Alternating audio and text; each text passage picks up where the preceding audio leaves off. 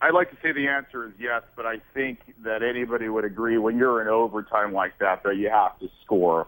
And unfortunately, it didn't happen for the Spartans last night in overtime, as we saw Wisconsin showing really why it's one of the hottest teams in the country as they went on to rally to obviously win the game. So it's like Coach Izzo said, we saw a lot of positive things from his kids last night. Brandon Dawson, we saw Denzel Valentine, 16 points for those guys. Bryn Forbes providing a nice little, pretty much a nice little spark off the bench. But we need to see a little bit more of a finish, I think, in Michigan State for the Spartans to make a run.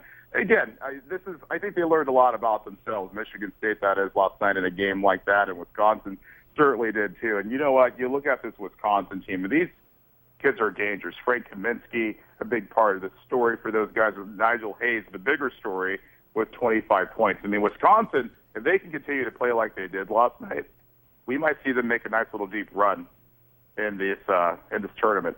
Is there anybody, though, that can beat Kentucky?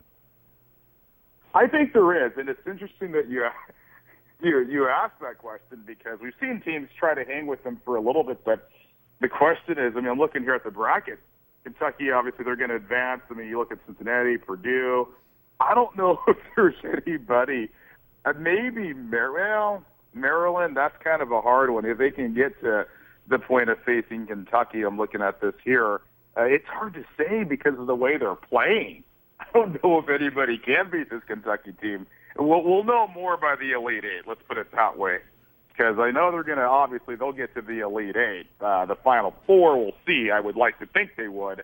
But I'm looking at this. I mean, that's the thing here, Pat. There's so many of these teams. It's so random, like I told my coworkers last night. You just don't know who's going to continue to keep punching their ticket to, the next round. That's what's so exciting about this is I'm really having a hard time filling this out right now. So who's going to win? Oh boy, I know you're going to put me on the spot. I need to make a decision here. Let me ask you this. Let me bounce that question off you. Who do you think's going to win first? I don't see anybody beating Kentucky. I mean, I just don't. Yeah, I know. It's hard because a lot of people are saying Arizona. That's a lot of the friends I've spoke to, and a lot of my coworkers are like, I think Arizona. Greg Campy from Oakland University, we had him on the show last night. He thinks Arizona's going to win also. Oh boy, this is a tough one.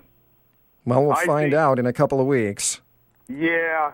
I'm gonna need a couple more hours on this one to All right. decide. I want to make sure I'm giving you a solid answer on this one. But it's very exciting times right now.